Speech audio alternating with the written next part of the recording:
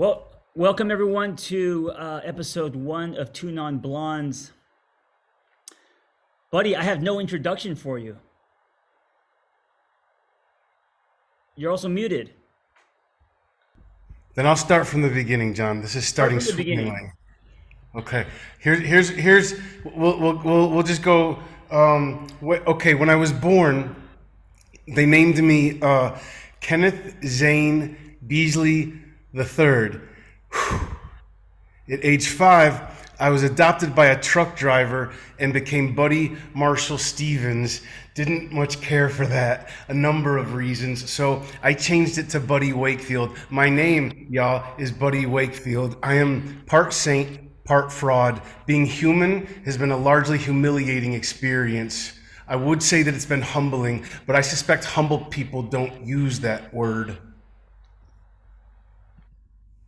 They humble up. Buttercup. We got ourselves some friendly names, don't we, y'all?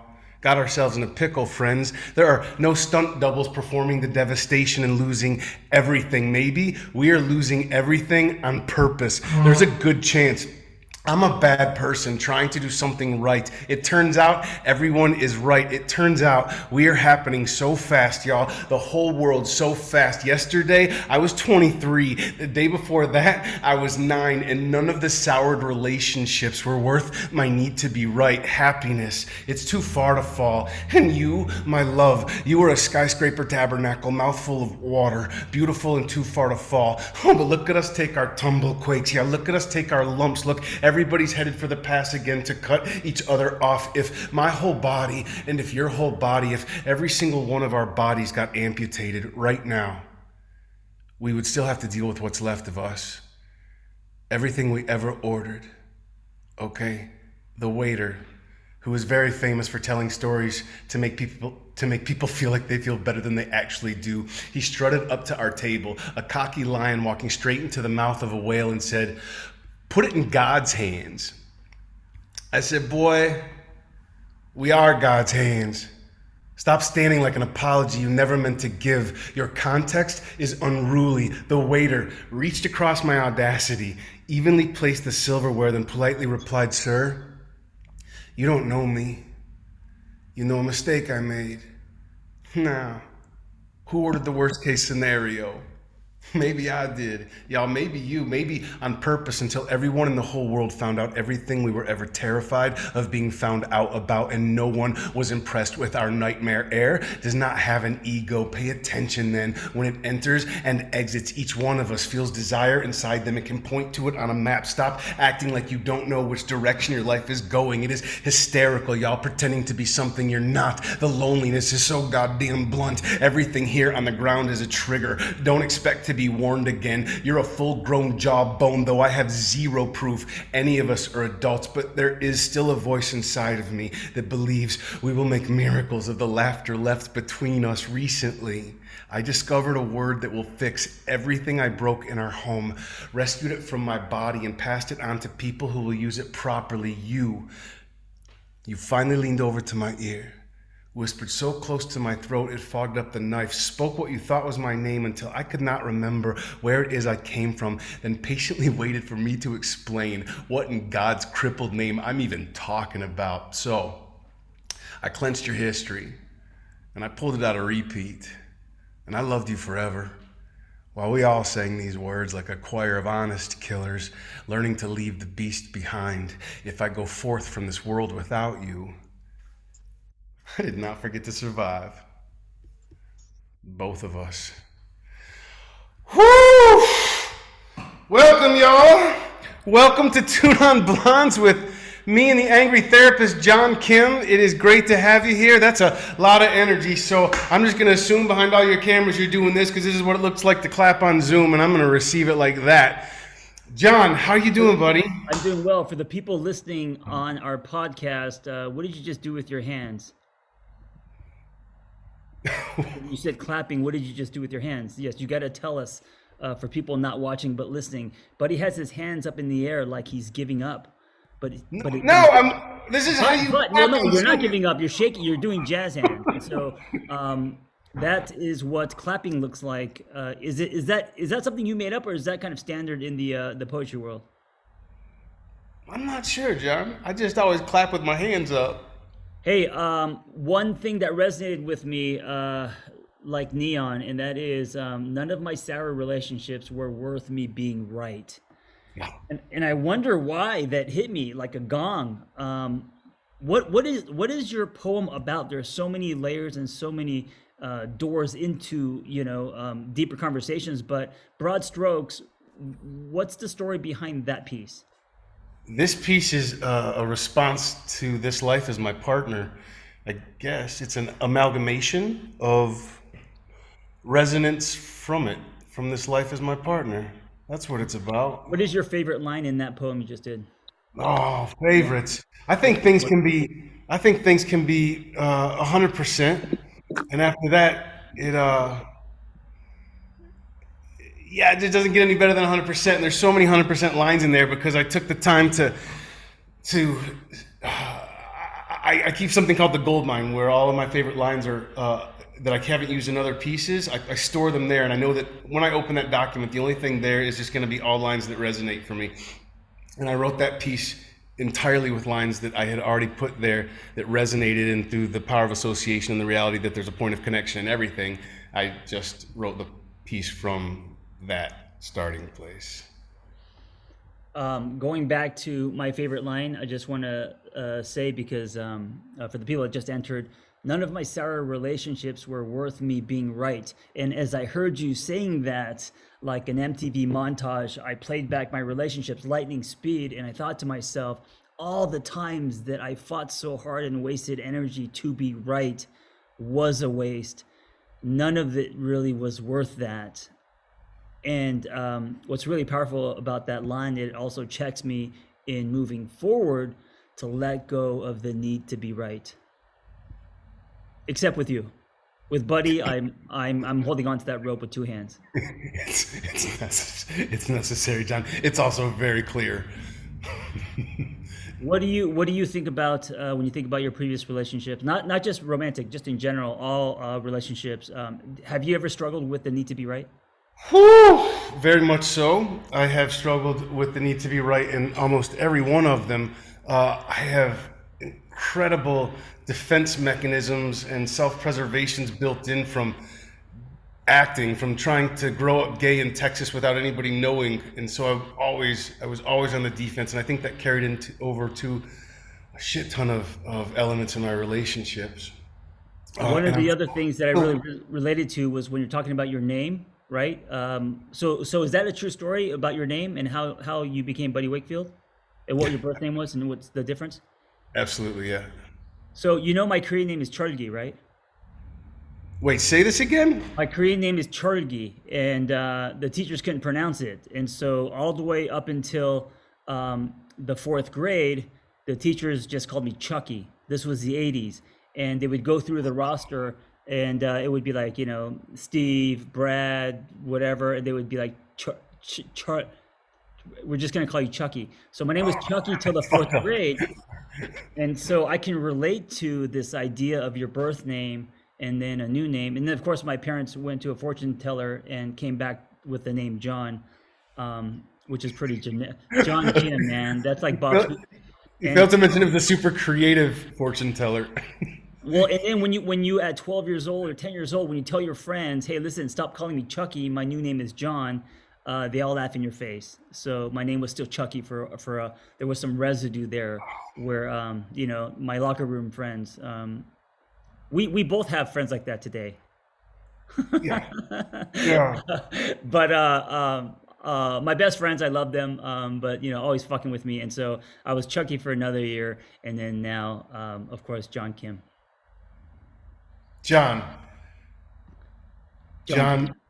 Take the space out of the John and Kim. Make me special, because there's a lot of John Kims in this world, but there aren't a lot of John Kims. Right, John. I'm actually really fucking sorry to hear that happened to you. I was planning to laugh at your story, but that's shitty. That's just shitty. That I have distance from it. My people did that. John, it's a touchy subject. Yes. Speaking of touchy subjects, one of our segments is the touchy subject of the week. And this week's touchy subject is brought to you by Buddy Wakefield. Well, thank you. Touchy subject of the week. Let's come up with this touchy subject. Here's the thing. We talked about it, John and I, what the touchy subject would be. And I wanted every last motherfucking single one of y'all to acknowledge how caffeine is driving the whole world insane. But I think we're saving y'all fucking up the world with caffeine for next week. Because it may be too touchy to start with. Listen, this week's touchy subject is from a quote I saw on Twitter by @r/AdvancedSpirituality. Now that name is a bit self-indulgent, but I got to tell you, I've been following this dude for a while, and everything this guy posts is gold. Again, it's @r/AdvancedSpirituality, and he says the best way to solve the problem is to stop participating in it. Which is to say, with very few exceptions, and this is where it gets touchy, you are participating in the problem, the one that's happening for you right now, where it's possible to stop participating in it, cut your losses, unless you want the feeling you're living with right now. John, what would you say the biggest, the thing at the forefront of your mind right now is for participating in a problem? What's a problem you're having? I knew that this was going to turn into some kind of intervention, which was my fear. I didn't have it planned to ask you that. I just naturally feel like I should. I want to know about your problems, man. Yeah, I love this quote. You participating in the problem is the problem, right? So for me, I think my participation in my current problem is it's an inner thing. It's that whole fighting who I used to be and how I used to think. It's the me growing up in Los Angeles and being wired in a way where I'm just chasing things, and I'm better at it now than before, but not being present, and then tying the things that I want to my happy. And so I hit pause on life and wait for that shiny thing to come. And if it doesn't come, I don't really live, right? I'm just kind of there. That was most of my 20s and half of my 30s. And I think that self-betterment can be like recovery, in that we can snap back like rubber bands. And so me participating in that, giving that mindset energy and weight and fuel becomes the problem, right? It stunts my evolution. It keeps probably also ruins the elasticity on the rubber band in order to be able to bounce back after a while. Ooh, yeah, it does.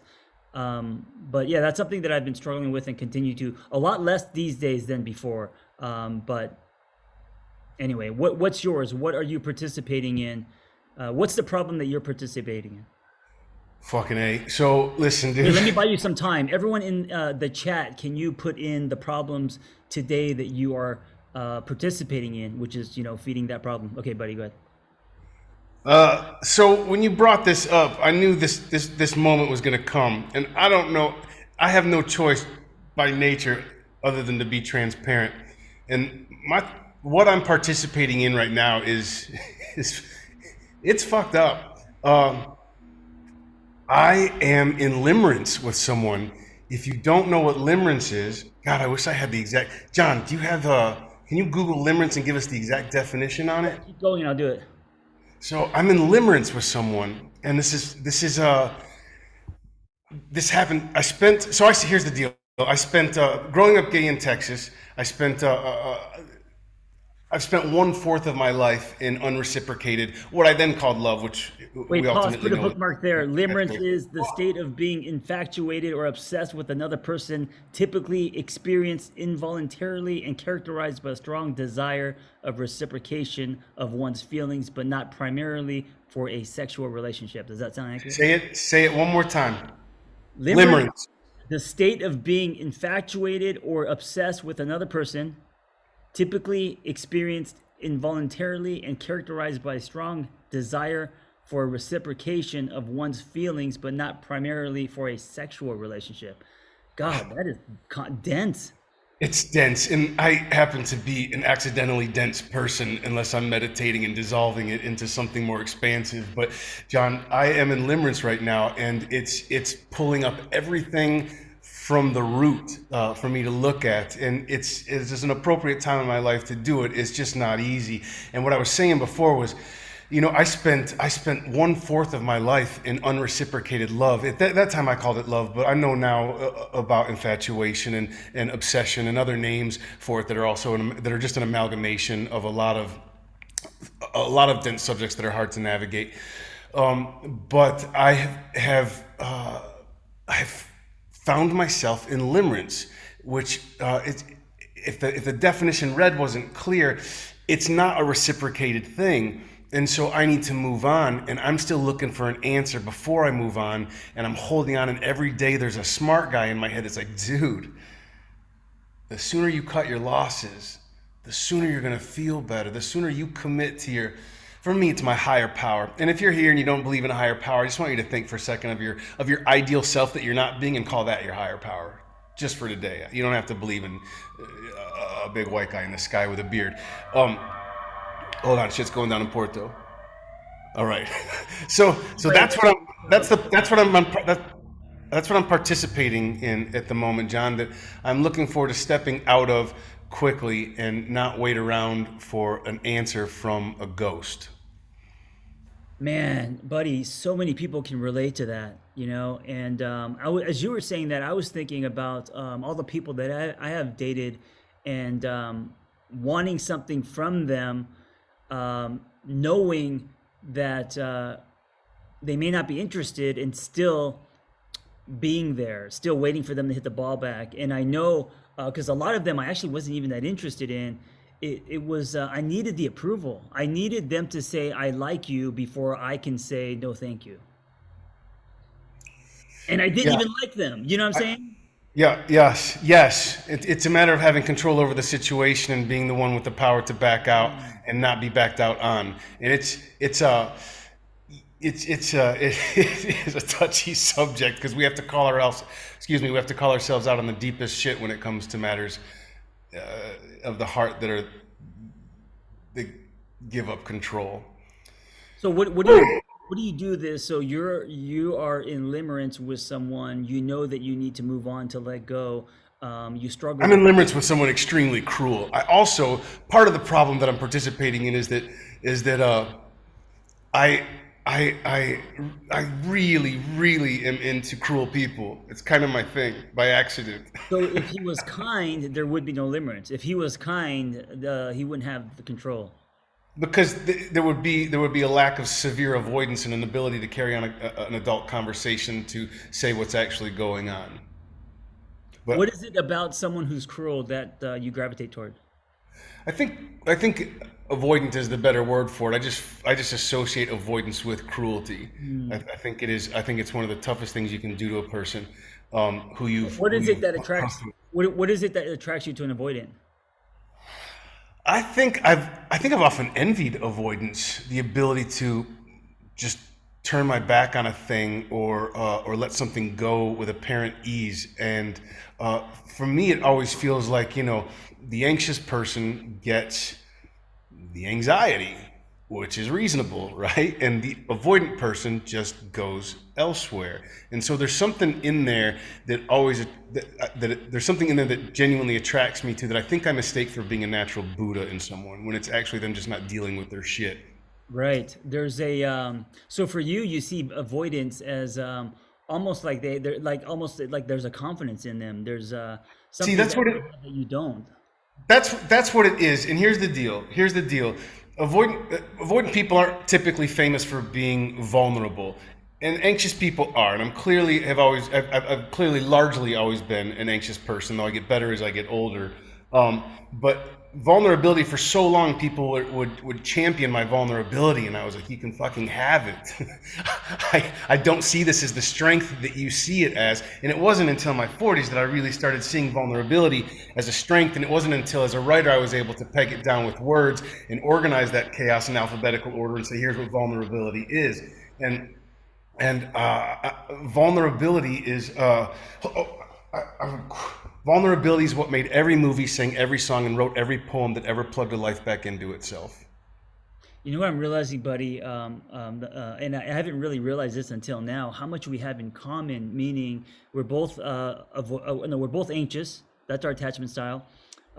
We vulnerability comes easy to both of us. We're both writers, right? And so, I've never seen it like this, like how you're describing it, being attracted to the avoidant because you see it as a confidence, because for you vulnerability comes easy. You know, to the world, vulnerability is actually it comes hard. Like it's Right. it's something that it's kryptonite for most people. Right. It is.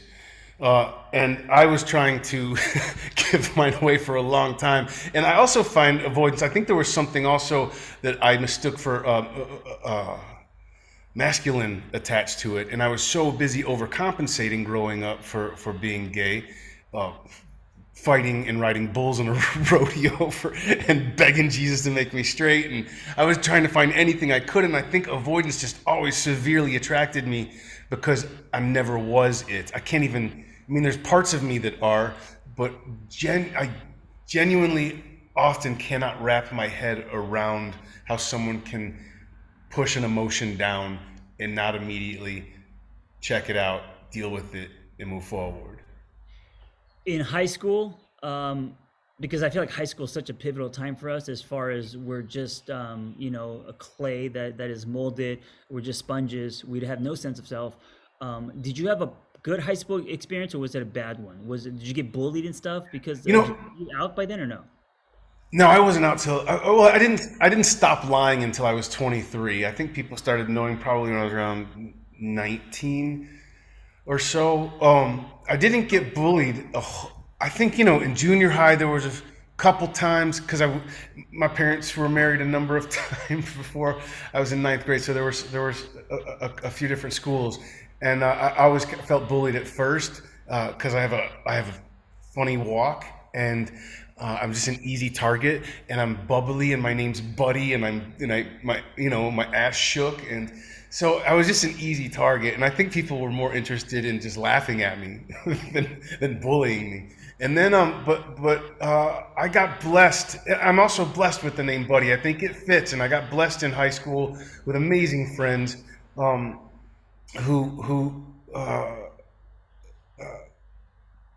were looking out for me. I think I'm getting more nostalgic and forgetting the question, though, John. Get me back in the guardrails. What did you ask me? I have this theory that depending on our high school experience, if we have a bad one, it kind of positions us as we grow up and discover love, where we try to make up for shit that we didn't have or who we weren't, right? So if in high school you desperately wanted to be the prom king and that didn't happen, and then you grow up and you get any kind of sense of self, now you want that crown, right? Or the prom queen or whatever.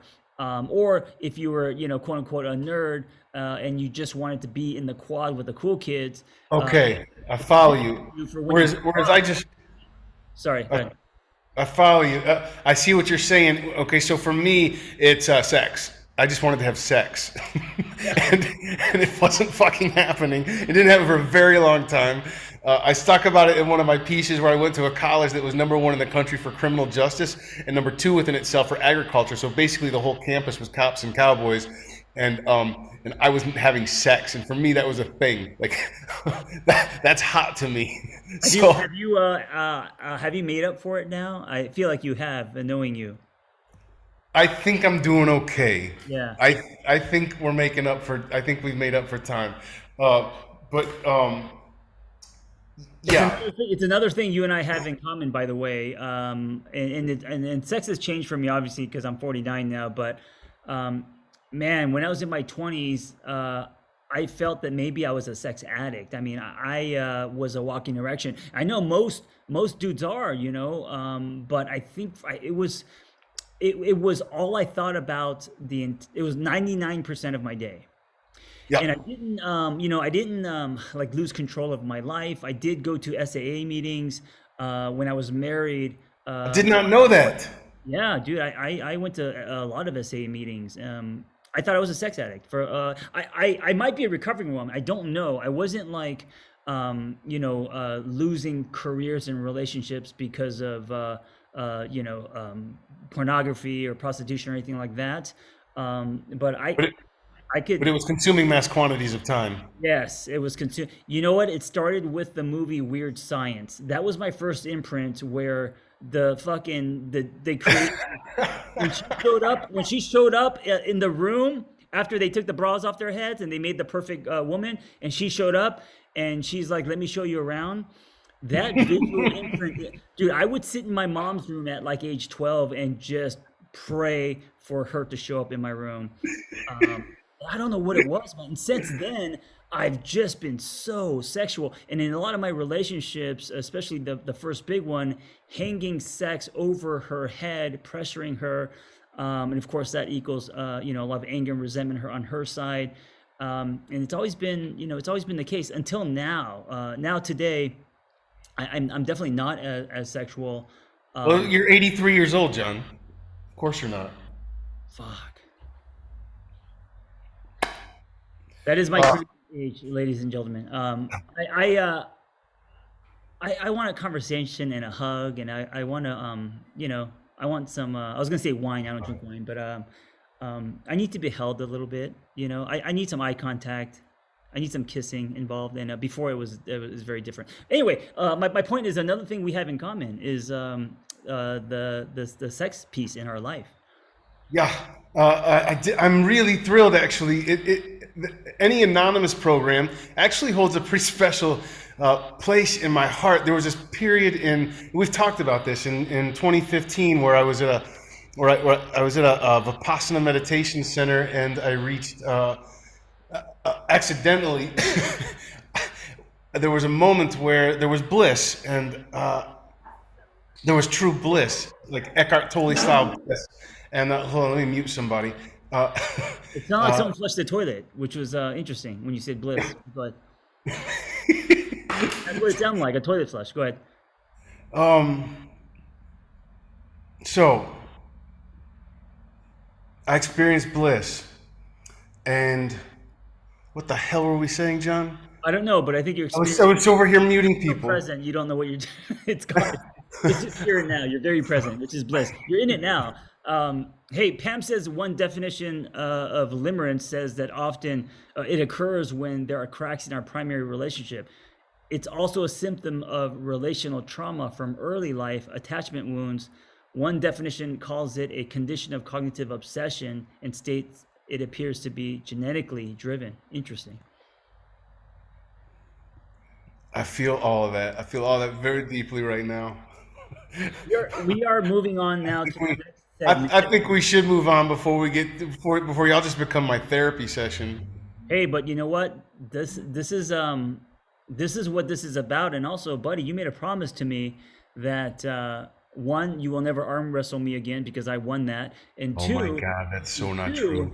Two, we have photos of it, and actually a whole video. And two, we are both going to allow the conversation, energy, and the time here to be its own living, breathing thing, and we are not going to stand in the way of it. Exactly.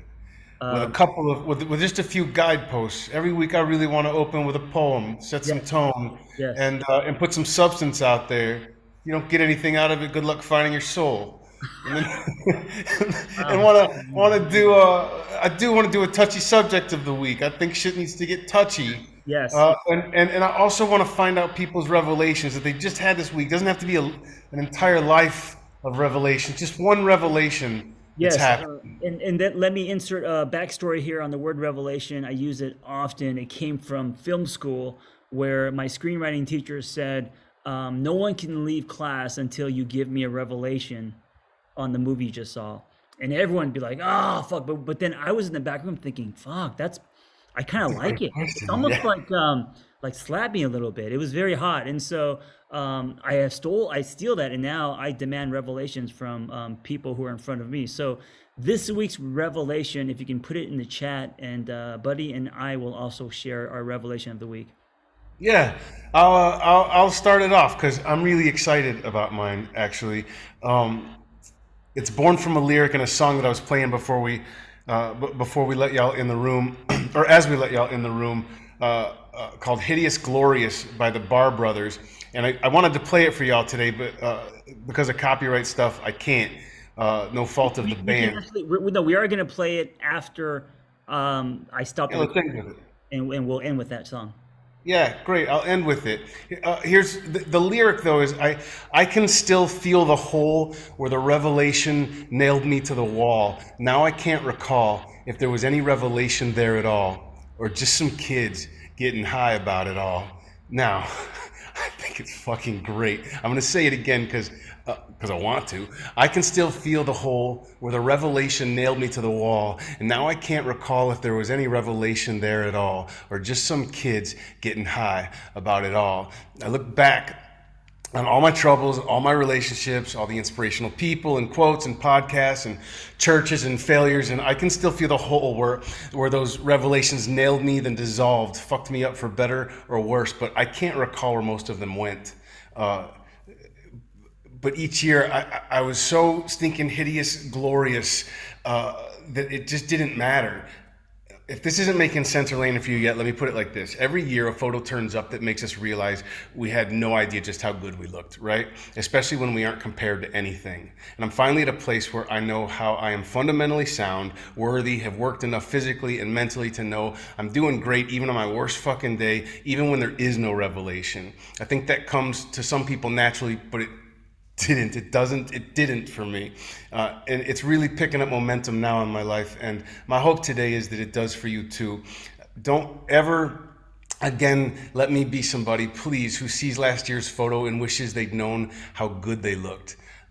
The revelation is that I look fucking great right now, no matter the weather. And ooh, I love that. I can let go of the idea that there needs to be a revelation. And can just enjoy what's happening. And this song witnessed that feeling for me. I was witnessed in a way that I hadn't been before by those lyrics. And I was fucking jamming through the park on it all week, headed to the gym, feeling myself just short of gaily spinning and singing the song. Hey, quick question, because something just hit me when you said I was witnessed by that lyric. That's really interesting. The idea of being witnessed by a lyric. Yeah, well, you've heard me say this. Sorry, John, you've heard me say this a million times in just our regular friendship in life. But witnessing, y'all, for those of you who haven't heard me, I feel like it's really important. Witnessing is fundamental to the infrastructure of healing. Witnessing or being witnessed is fundamental to the infrastructure of healing. That is why art, why podcasts, why songs, why poems, why movies, these things witness us. And, there was this movie, Gloria, with Julianne Moore. I think this is a couple of years ago. This just comes to mind because I've been feeling lonely lately. And I know a couple of years ago, there was a really concentrated moment of loneliness. And I watched this movie called Gloria with Julianne Moore, where she's lonely the whole time, and she goes out to the club and dances by herself. But the whole movie, there's these tiny victories, and no one's seeing them except the viewer of the movie, which is me, and you're cheering for her the whole time because she's just doing great things by herself, and no one's ever going to see it, And I felt so witnessed by that, and it made me feel like $1 million when it was over. And I think that's what witnessing's good for, and it is necessary to healing. That's what we're all here for each other. Thank you for that. Here's some revelations from the audience. Revelation, the reminder that this one bad moment in time is not the sum of my life. Oh, I love that. Revelation, this is from Dan. Nature heals me better than anything else I've found. Can I just say something real quick? And I know, buddy, you're really into nature. I grew up in the concrete jungle in Los Angeles. I don't know anything about camping or anything, but in the last 10 years, I discovered dirt bikes. And so I went on many trips, one to Alaska, riding adventure bikes. And that's how I connect to nature. And so that's been kind of my version of connecting to nature. Seeing things on two wheels is very healing for me. Anyway, revelation. This is from Larry. I think I'm meeting avoidance, waiting to hear from ghost. I think he took that from you, buddy. I don't know. He might be echoing that. Chris, I don't know. I don't need to know what I'm doing to have my life continue on. Ooh, that's a good one. I think especially today with the landscape of the world, a lot of people feeling that You don't need to know what you're doing. It ain't easy, dude. You're doing great. It is not easy right now. We are coming out of a weird fucking collective trauma. You are doing great. And if you're feeling a fucked up way, of course you are. That needs to be your mantra every day right now. When you're feeling fucked up or bad, of course is the answer. You're doing it right. Dan's revelation, 3 happy faces with heart eyes. Alex, revelation, my mistakes are necessary of my own forgiveness in order to improve and grow. Bria, souvenirs can be stickers, and those stickers can live in a book that fits in a fanny pack that comes with you, whether you need it or not, that day to remind you of where you've already been. Sounds like she's a writer. She might be, John. Anna, still hiding in the melody. And awkward Kimmy, her revelation is holding breath, stepping into a new chapter without safety nets. Ooh, that sounds courageous. My revelation as we end, I think my revelation is happening in this room, and I will tell you what it is on the surface and then go deeper. On the surface, my revelation is realizing how much more I have in common with my friend Buddy Wakefield. Of course, we text and I've known him for a while, but the more I get to know him, I'm realizing how much in common. And it could just be subtle things like the fact that my name was Chucky, ending with a Y, and his name is Buddy, right? Things like that I didn't put together until now. And the deeper revelation there is, because of this overlap, I believe that Buddy and I are meant to be here.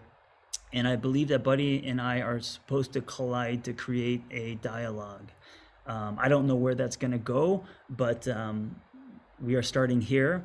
And I feel, Buddy, like with this, and I know this is the first one, it feels organic. It feels seamless. It feels like it's meant. And so that's my revelation of the week, that I'm meant to do this with you. At least I love it, John. Everything does feel good except for my short-term memory. Otherwise, it feels on point. Last revelation from Barbara. She says, the impact and importance of truly being seen hit me hard today. Yes, amen to that. Hey, can you, John, if you still have it in front of you, the very first revelation you read, will you read that again for my own? Read that again. The first revelation was the reminder that this one bad moment in time is not the sum of my life. This one bad moment in time is not the sum of my life. I'm writing it on the back of a card. The only person who sends me cards in Portugal is my Aunt Pam, and I just saw her that she's on here. Hi, Aunt Pam, I got your card today. All right, y'all. John, take us home. We got questions, right? We're gonna end with a Q&A from anyone in the room, and we're gonna do just about 5 to 7 minutes of that. So raise your yellow hand, and we will call on you if you have a question or a comment. Or if your revelation was too long to type and you want to tell us about it. Sure. Do that. I'm looking right here, John. Okay, help me, co-pilot. No one wants to be a voice in the time capsule. Well, we didn't prepare them, John. No, it's like eating chips at a party. One person comes up and then everyone. Yeah. I'm the dude. I'm that dude. Oh my God! Especially if here's a fucked up thing about me, John. I don't know if you know about it. It's ranch dressing. I know it has a bad reputation, but if those chips had ranch dressing, I would easily be the first at the party. And I actually have dry packets of it shipped to Portugal because no one eats ranch with their pizza here. And I already have to sacrifice root beer because no one drinks root beer here either. And I can't bear to eat pizza without ranch dressing and root beer. So, it sounds delicious. There you go. I'll fucking take the first chip. I won't think twice about it. Hey, everyone. Thank you for joining us today. Buddy and I will be here in this space every Tuesday at noon, and we hope you bring a friend. And I used to go to these little home churches back in the day, and I kind of want this to be that kind of the feeling of a home church, us getting together, having some fun, going deeper, and then broadcasting it. Any last words? You got 10, 9. If you got a question, if there's a voice in your head right now that wants to ask a question so badly, now's your time. 6, 5. Otherwise, we're out of here. And we'll see you next Tuesday and every Tuesday thereafter. Raise his hand. Bria, raise his hand. Oh shit. Okay, let's call. Can you grab Bria? Yeah, Bria, unmute yourself and show yourself. Oh, show yourself. Damn, that's a little aggressive. Bria! This is my girl. Hi, Bria. I love it. Hi. Where are you? We just landed in Charlotte. We are loading in the show. I tried to turn down the music. I hope it's down enough. It's down enough. What's your question? What's the best thing you all ate this week? Ooh, I love that. I love it.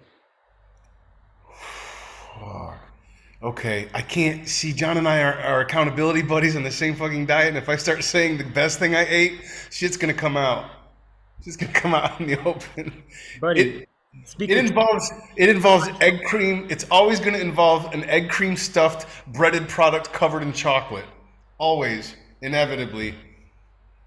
You know what? I had a double at In-N-Out, and I know that I live in California, and those are common, but I haven't had one in years. So having that last week, it lit me up. And also having one by yourself where you can eat it like you have a problem, that or like in your car, eating it. It's very different than eating it in front of friends where you got to be proper and shit.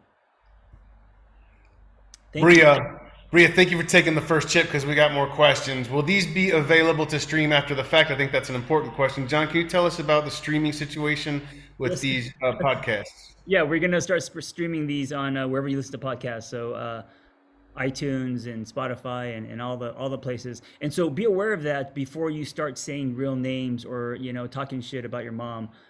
You want to, we're just letting you know, this is going into the internet. Or out in the world. Yep. So use fake names. But when we call people and we say things like Steve and Pam and whoever, I think that's anonymous enough. Hopefully. Awkward Kimmy wrote, I don't know if there's supposed to be a question mark at the end of this or if it's a statement. You do any snake handling? No, it was supposed to be like if it's going to get all Pentecostal old school, like any snake handling's on your end. Okay. Oh, yeah. I was gonna say, that could have been taken so many. See, that's why awkward Kimmy encapsulates me perfectly because that could have gone 14 different directions. Yeah, and I like that because I would obviously take it sexual. Definition of. I did too, John. Yeah, of course. What's wrong with us? We're the same person. Two left hands in this room. All right, everyone. We will see you next week. Hopefully, bring a friend, and Buddy is going to lead us out with that song. That yeah. Hold on, share screen. Computer audio. Get that song queued up, buddy. There was some shit. Boom.